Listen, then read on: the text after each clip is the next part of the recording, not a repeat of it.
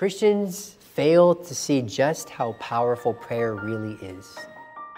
Do you really believe that when you're on your knees and when you're talking, that God is listening to you?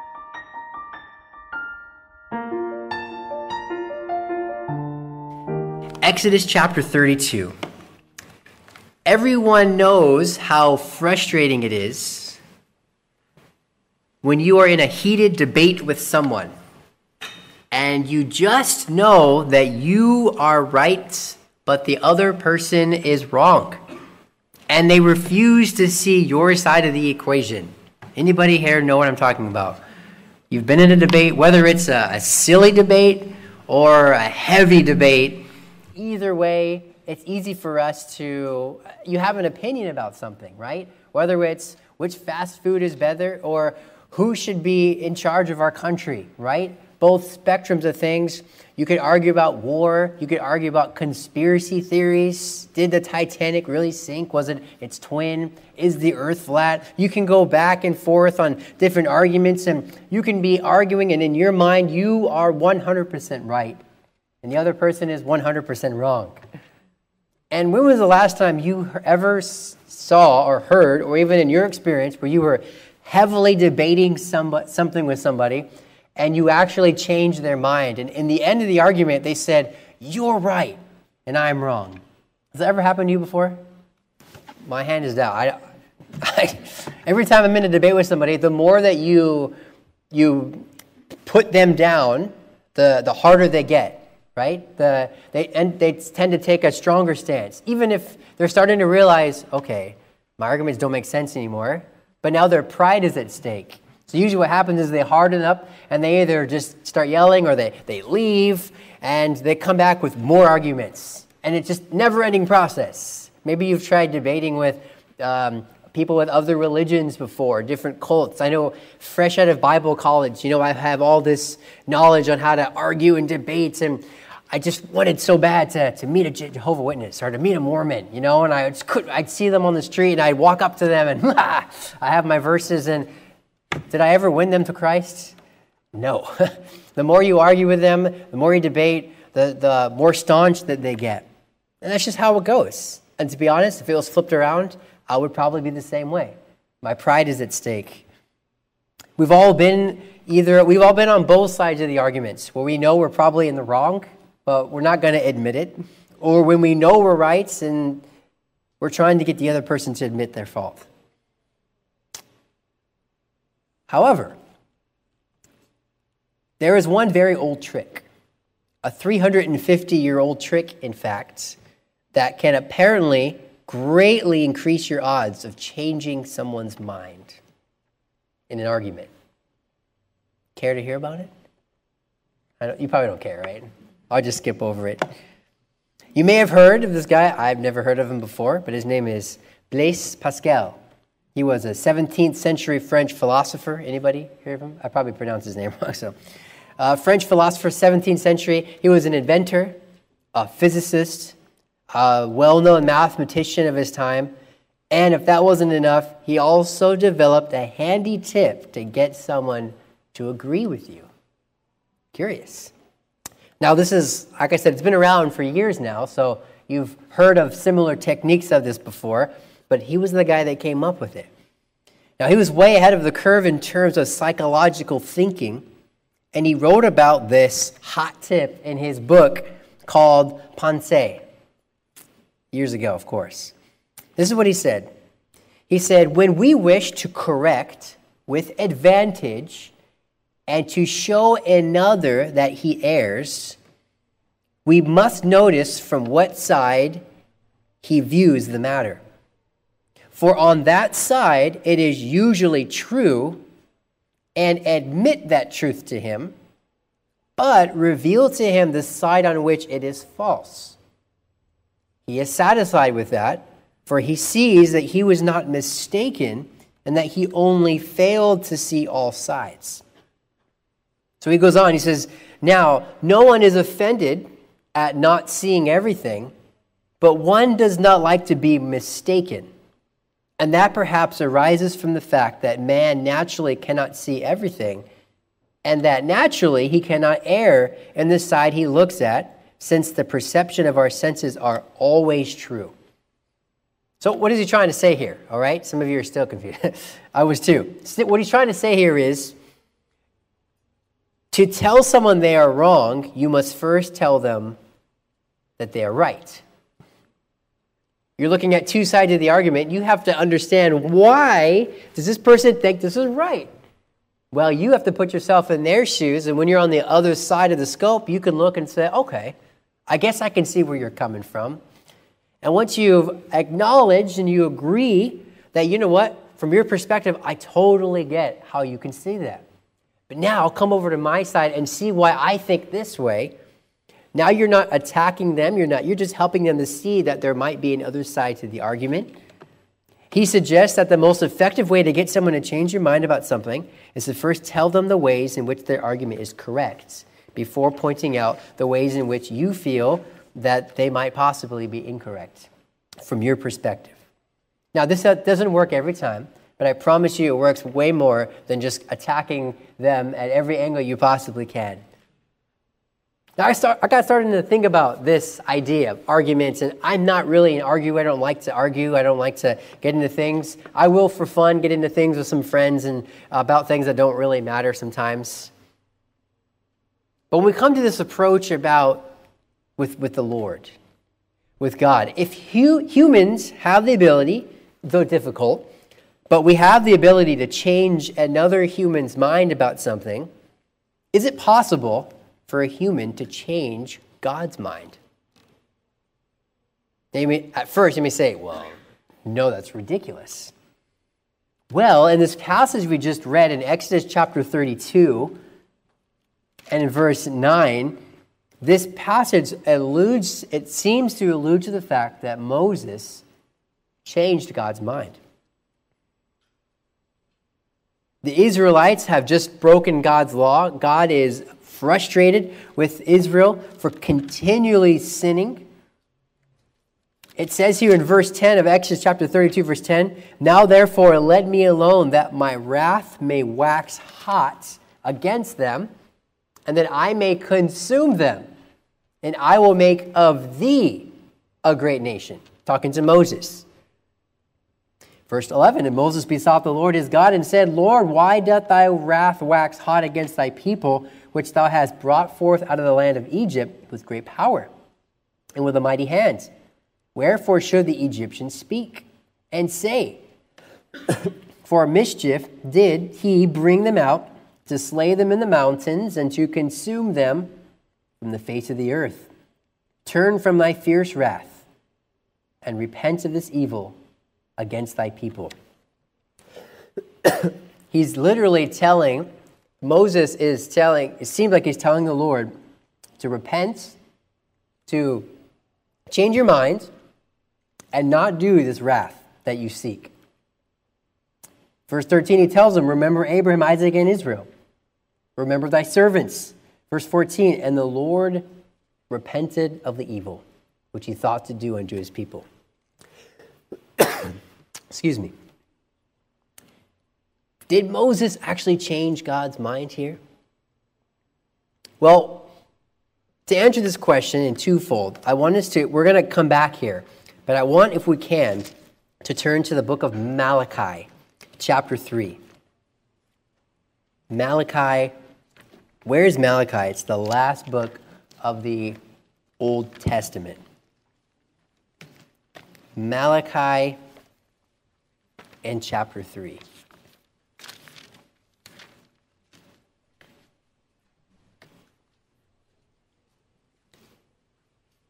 Malachi chapter 3. And let's look in verse 5. Malachi chapter 3 and verse 5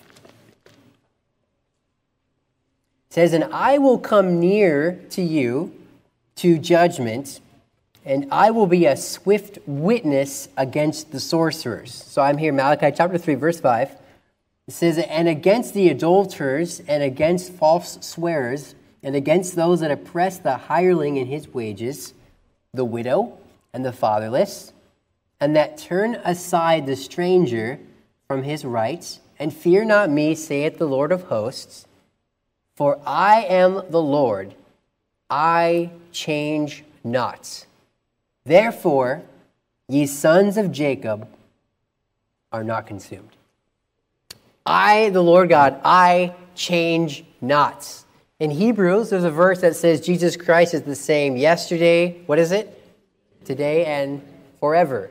He's the same. Here, Malachi 3:6, I, the Lord, I change not. Two things I want us to consider here today. And here's the first. We can't change God's will. We cannot change God's will. Consider with me this. In order for God to change his mind about something, he would have to improve upon himself in some way. In other words, if God changed his mind, that action would suggest that his first way of thinking was deficient. But because maybe we prayed, he improved his plan concerning our situation. So for God to actually stop and change his mind would indicate that perhaps his first way of thinking wasn't the best way. It wasn't the best route of action. And somebody else brought up a suggestion, and you know what? I like that better. Let's do that. We know from Scripture that God is perfect. He makes no mistakes.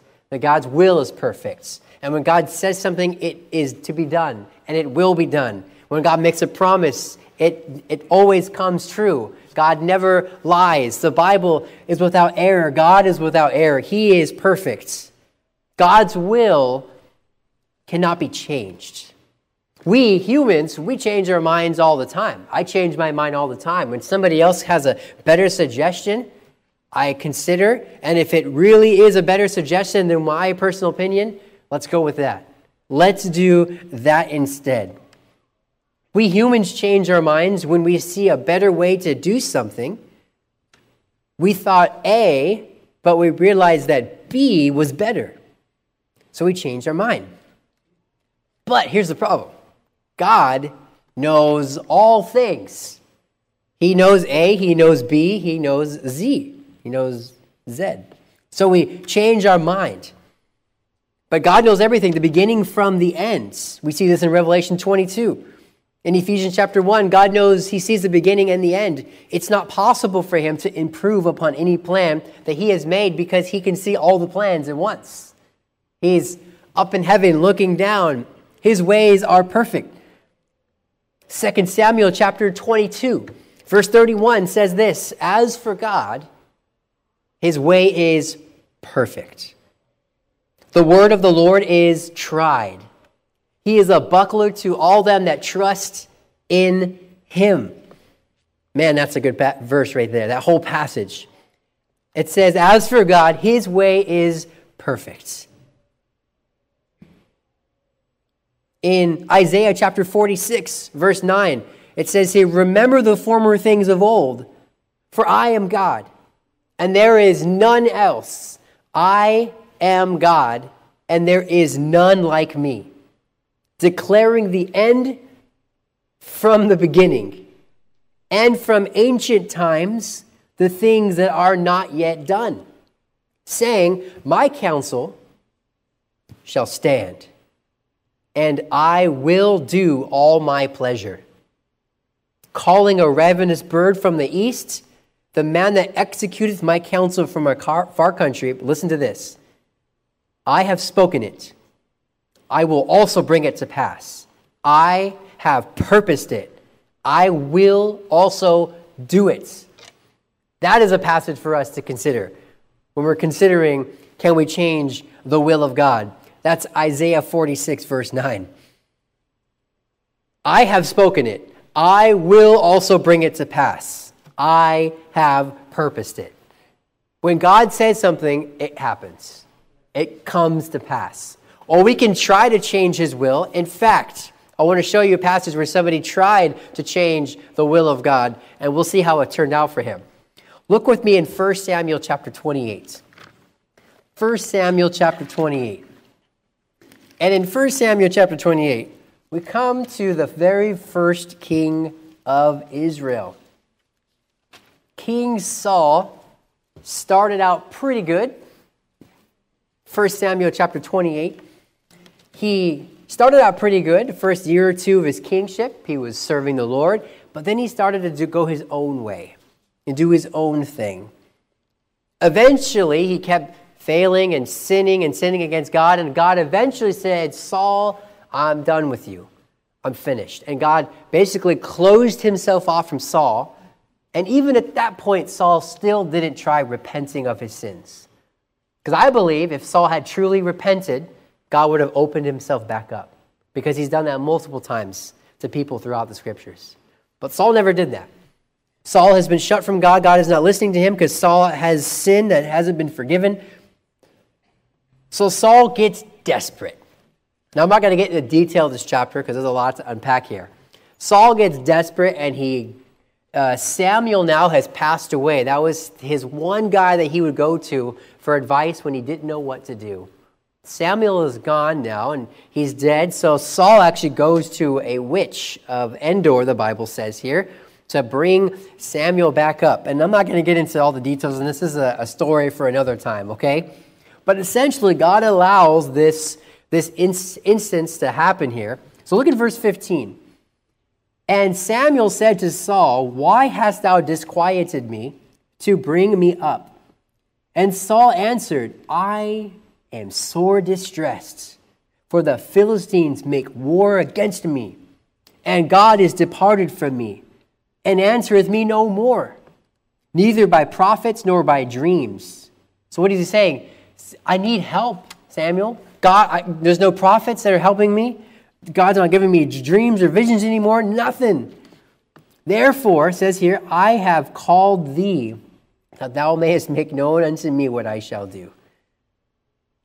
Then said Samuel, wherefore then dost thou ask of me, seeing the Lord is departed from thee, and is become thine enemy? Saying, why do you care? You're God's enemy, and God is enemy of you right now. And the Lord hath done to him, verse 17, as he spake by me. For the Lord hath rent the kingdom out of thy hand, and given it to thy neighbor, even to David. Because thou obeyest not the voice of the Lord, nor executeth his fierce wrath upon Amalek, therefore hath the Lord done this thing unto thee this day. Moreover, the Lord will also deliver Israel with thee into the hand of the Philistines, and here it is, and tomorrow shalt thou and thy sons be with me. Now, Samuel is dead. It's a weird story. That's a time for another time. But Samuel says, you'll be with me. In other words, tomorrow, you and your sons will die. The Lord shall deliver the host of Israel into the hand of the Philistines. So Saul is scared out of his mind. He doesn't eat. He's petrified. And they finish the chapter. Well, if you finish the story here, I think you have to go to chapter 31 to finish the story. Saul thinks to himself, God says I'm going to die in battle tomorrow, but what if? What if I trick God? What if I don't go to battle dressed up as the king, but instead I'll go to battle dressed up as a soldier?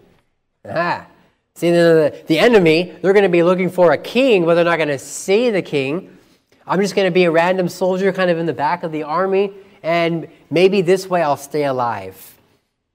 Now, God said you're going to die tomorrow, and your sons. He tried to see if he could alter God's will and change what God said would take place, and you know the story. He dressed up as a random soldier, and the Bible says that a random arrow just flies overhead and sticks Saul, gets him. He's wounded, and eventually he dies, and eventually his sons die. Saul knew God's will for his life. He still went to battle. He still tried to alter his will. He did his absolute best to what he thought was what was going to work, and it didn't work out for him. You know what's interesting about the story? I found this interesting. Look at 2 Kings chapter 22. 2 Kings chapter 22. It's kind of funny to me. 2 Kings chapter 22. Now you skip ahead many, many years later, and now we are looking at a different king here.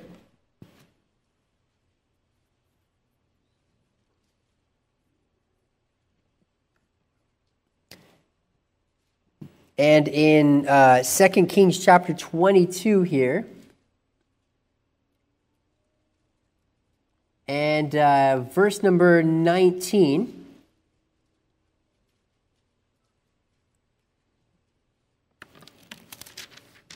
and I think I meant to say 1 Kings chapter 22. Let me just double check here.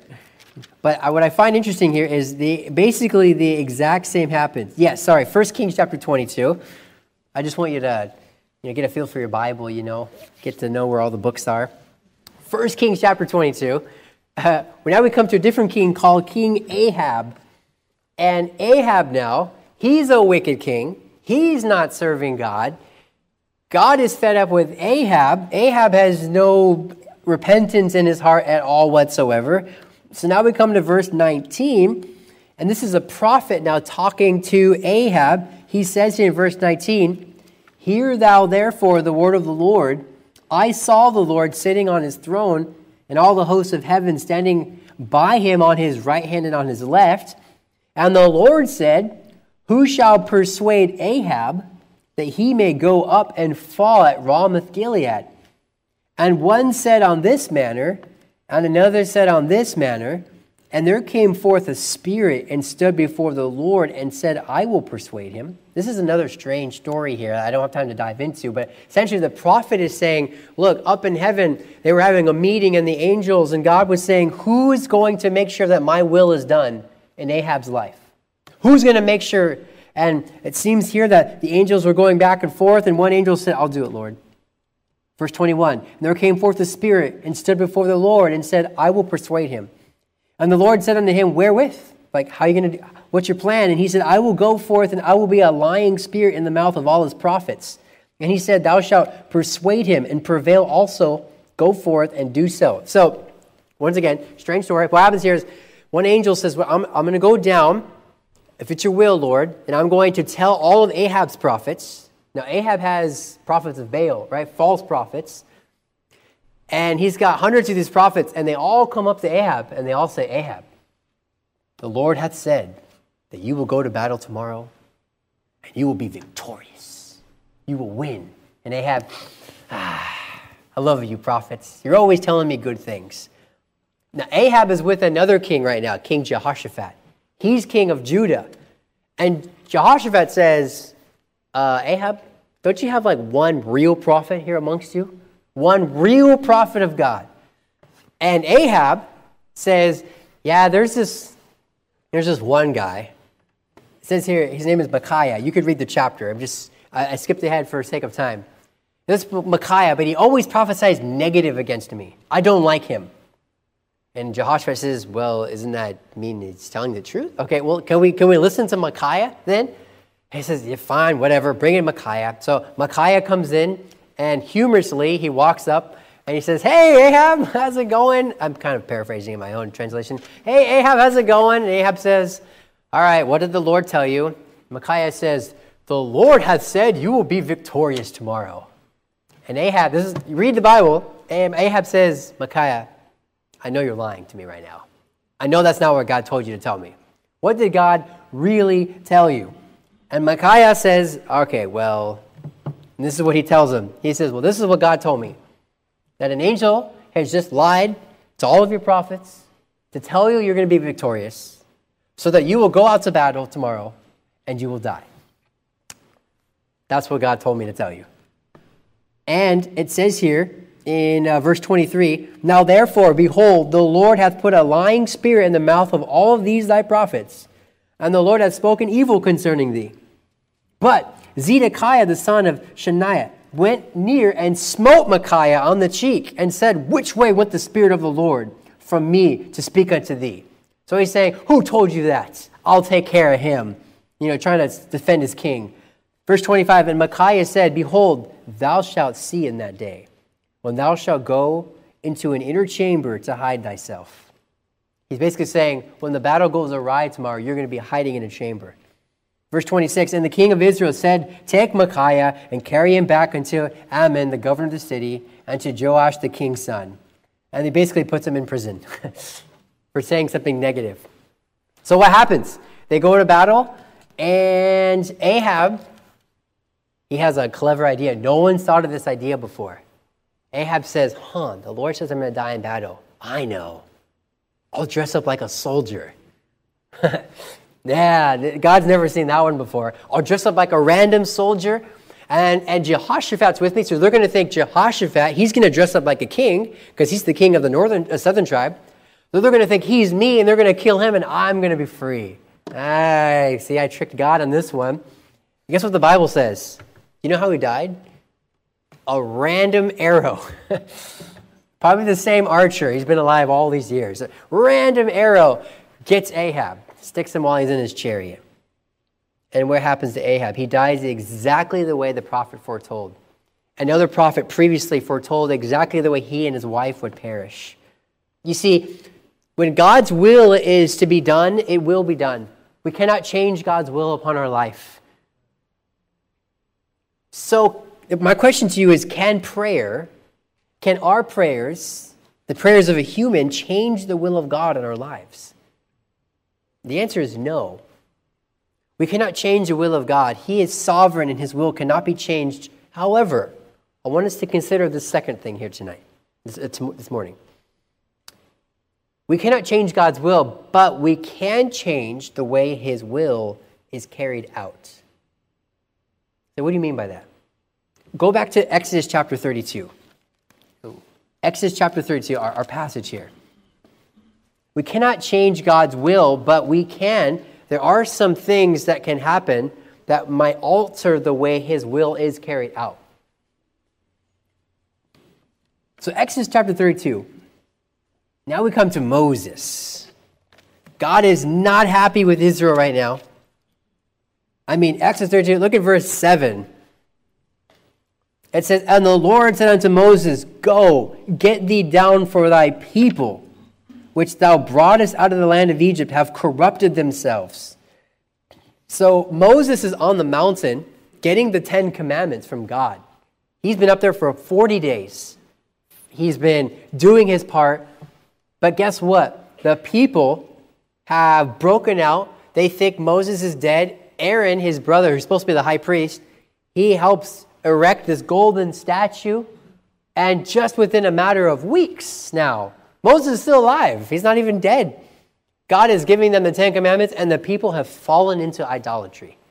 And the Lord is upset with his people. He's so upset, he tells them, verse 7, the Lord said unto Moses, get thee down for thy people. I don't know if you've ever done this as a parent. Sometimes when your kid does something wrong, let's just say, I don't want to pick on my kids because I would pick on my kids. So let's just say you have a child, one of them does something wrong, and then Lydia will say to me, look what your child did today. Well, hold on, it's your child too. It's 50-50 here. But then when that child does something right, oh, look at my child. Come here, baby. I don't know if that's what was happening here, but I kind of see that the Lord is upset. He's saying, Moses, look what your people did. You brought them out of Egypt. Look what they've done here.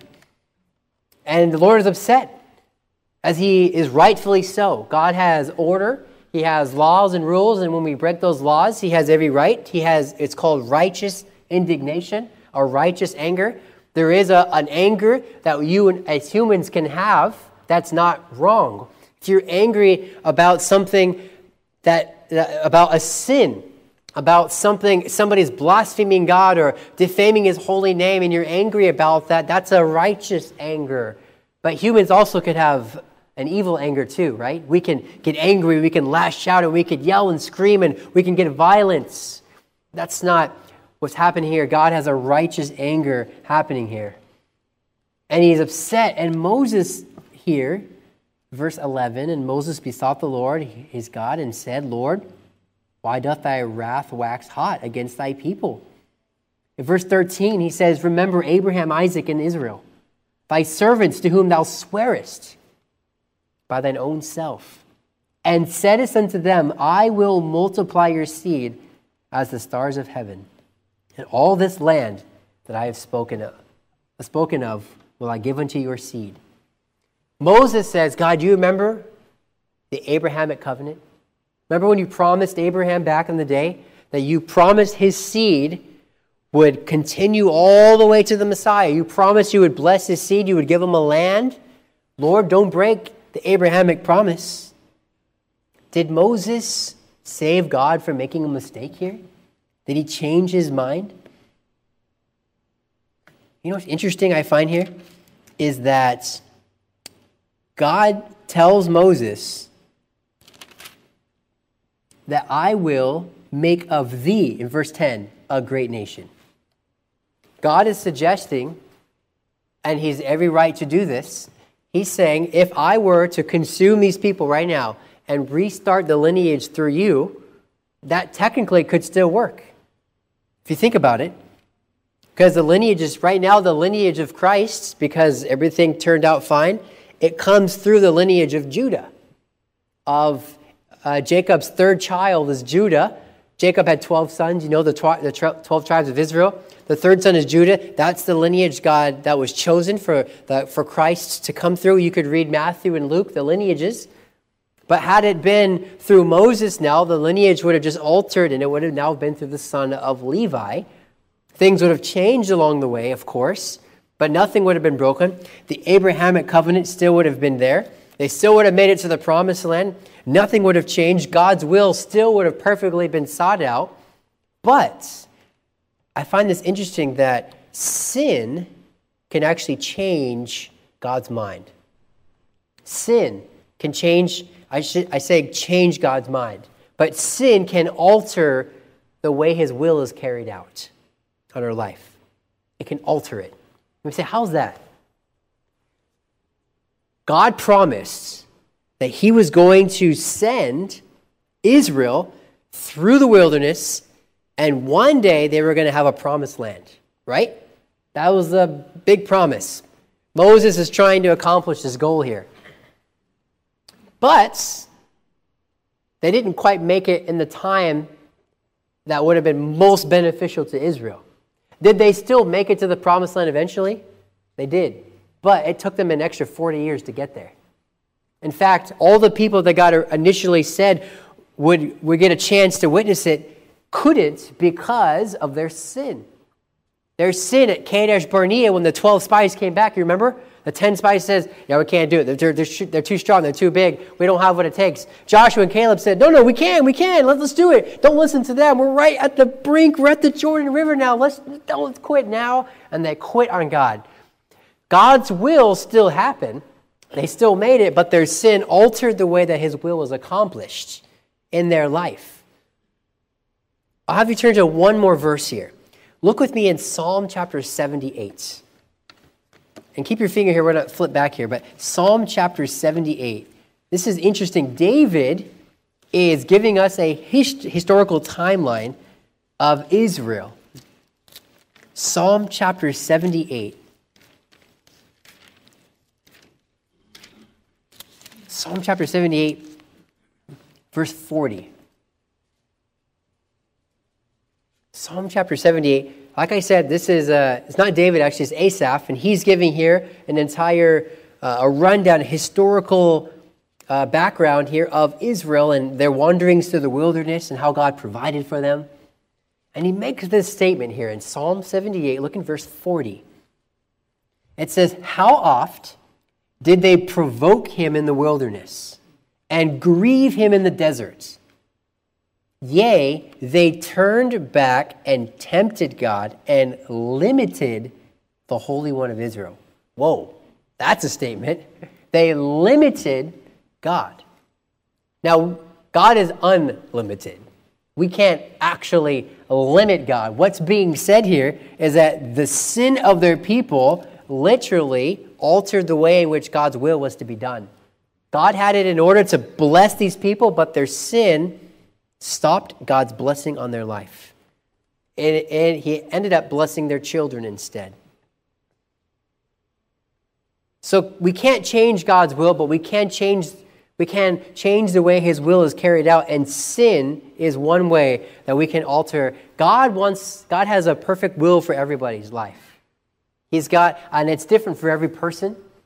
We search our whole lives trying to stay in God's will. We serve him as best as we can today, and tomorrow we wake up and we serve him as best as we can tomorrow. And if you just serve God as best as you can each and every day, you will perfectly be in God's will. That's essentially what God tells Israel. Just listen to me, follow my commandments, and everything, I'll take care of the rest. And then, because we're human, sin sneaks into our life. And it alters the perfect straight path that God had for us. Now it gets altered. We go off the path. And God still has a will for us, and now it changes a bit. The course of time, it's altered a bit, and doesn't always, the blessings that God had wanted to bestow on your life now perhaps is given to someone else because of the choices that we choose to make in life at times. But you know what? Sin can change.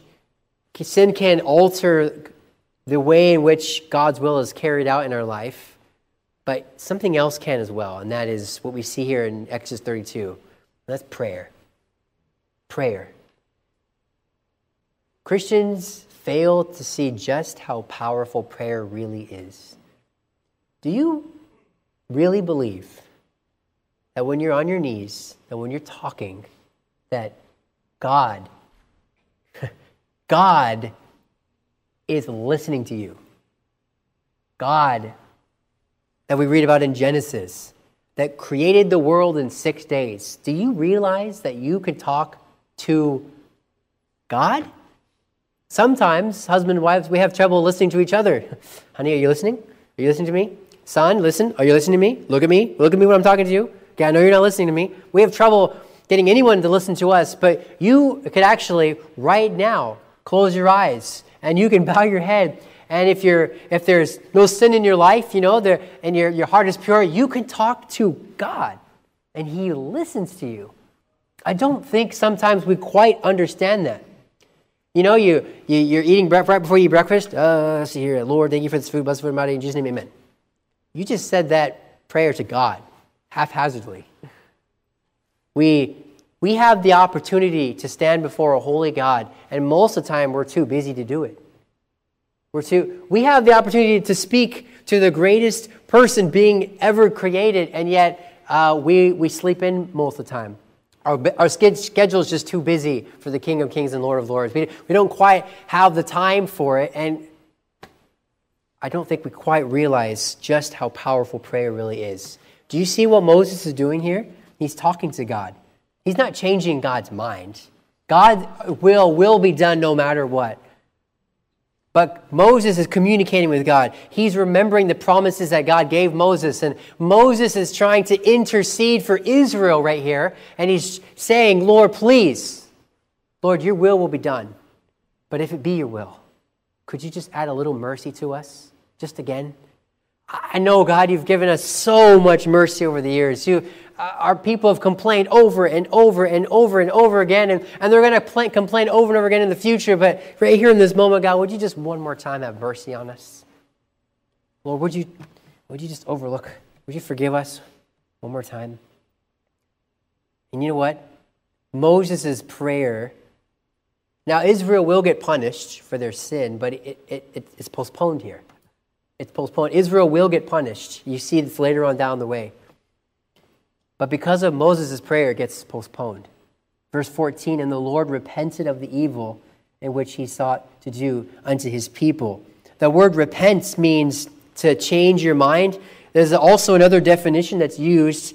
It's also used in times that's referred to as sorrow. God was sorrowful. He was sorrowful for his people and the fact that he has to punish them eventually. Prayer is so powerful. James 5:16, the effectual fervent prayer of a righteous man, what? Availeth much. You read the next two verses, it says that Elijah got on his face and asked God to stop the rain for 3.5 years. That's what it says in James 5:17. God, would you stop the rain? And God listened to Elijah. For 3.5 years, it didn't rain during the time of Ahab. And then verse 18, it says, Elijah went back up to heaven and said, God, would you bring the rain back? And God listened to Elijah. God doesn't always answer our prayers because it may not always align with his will. You remember the story with David and Bathsheba, when David sinned against Bathsheba, with Bathsheba. He sinned horribly. And God promised that, you know what, as a result, one of your punishments is that that child is going to die. So what did David do that night? He got on his face.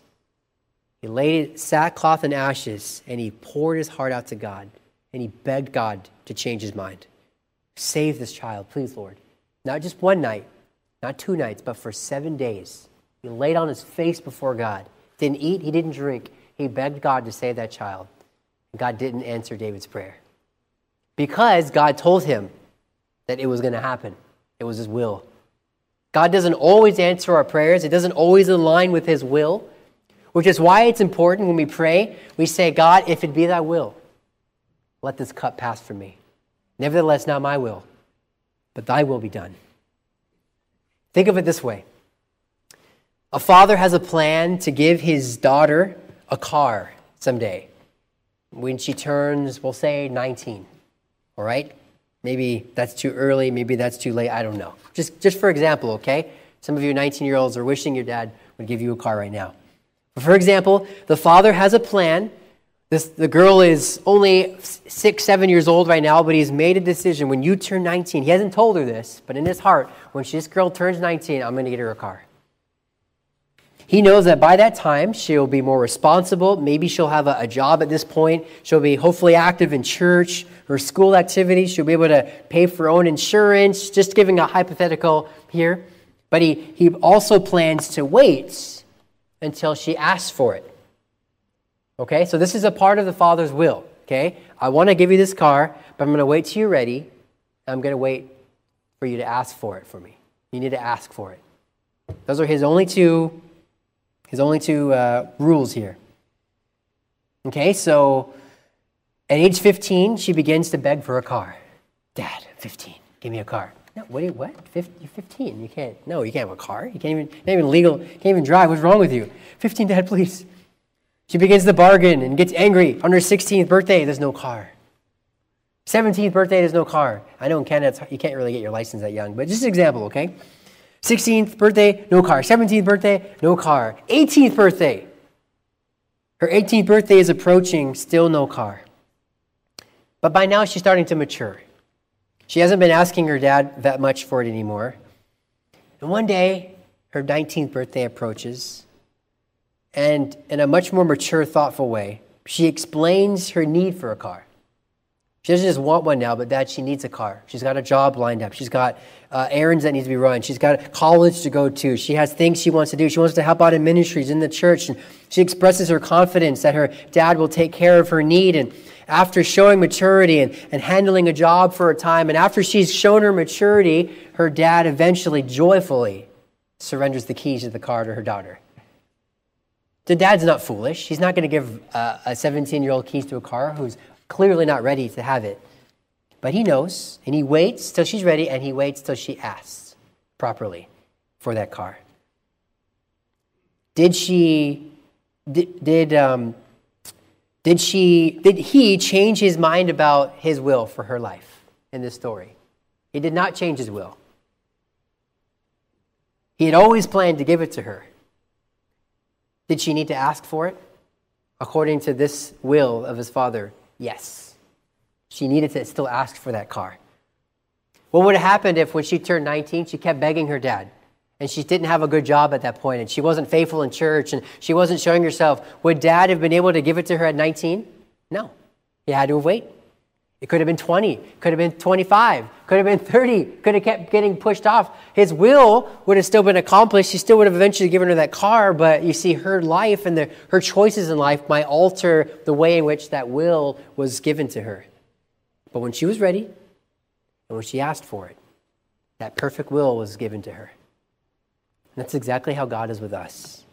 He delights to give us things when it's within his plan, within his will, when he knows we won't always understand his timing, We won't always understand his expectations, but Matthew 6:8 says this, "Be not ye therefore like unto them, for your Father knoweth what things ye have need of, before ye ask him." When you go up and ask God for something, God's not going to go, "Oh, wow, you're right. I missed that. I didn't know you needed that in your life." God already knows what you need before you ask it, but you still have to ask it. See, there's important lessons for us here to learn. Our prayers help to align our hearts with his heart until his will is our highest goal. Because sometimes God says no, and you say, "That's okay, because it must not be your will." And your will is perfect. Your will is sovereign. And if you don't think I should have this, then I don't want it anymore. That should be our heart. Usually, though, when God doesn't answer our prayer the way we want, we get angry. We get upset. "Oh, God, I know better than you. I needed that." Really? You know better than God. So, can we change his mind? Well, yes and no, I guess. That's not the question to ask. Can we change his will? No, we cannot. We cannot change his ultimate will, but we can't change the way we get there. When we sin, it limits his blessing on our life and sometimes changes the timeline in which his will is accomplished. But our prayer can help stay his judgment, bring us back on track, and his prayer can also speed up the process at times. So let us consider our own life today, where we are at. When it comes to changing the mind of God, don't even try. You don't want to change his mind. Just live for God today. Follow his will. Serve him with all your hearts. And the closer you get to God, the more that all you want to do is do what he wants you to do anyway. So let's keep these things in mind as we go to prayer. If you'd like to stand as we... Thank you for watching the message today. We invite you to join us again every Sunday and Wednesday for more inspiring messages from God's Word.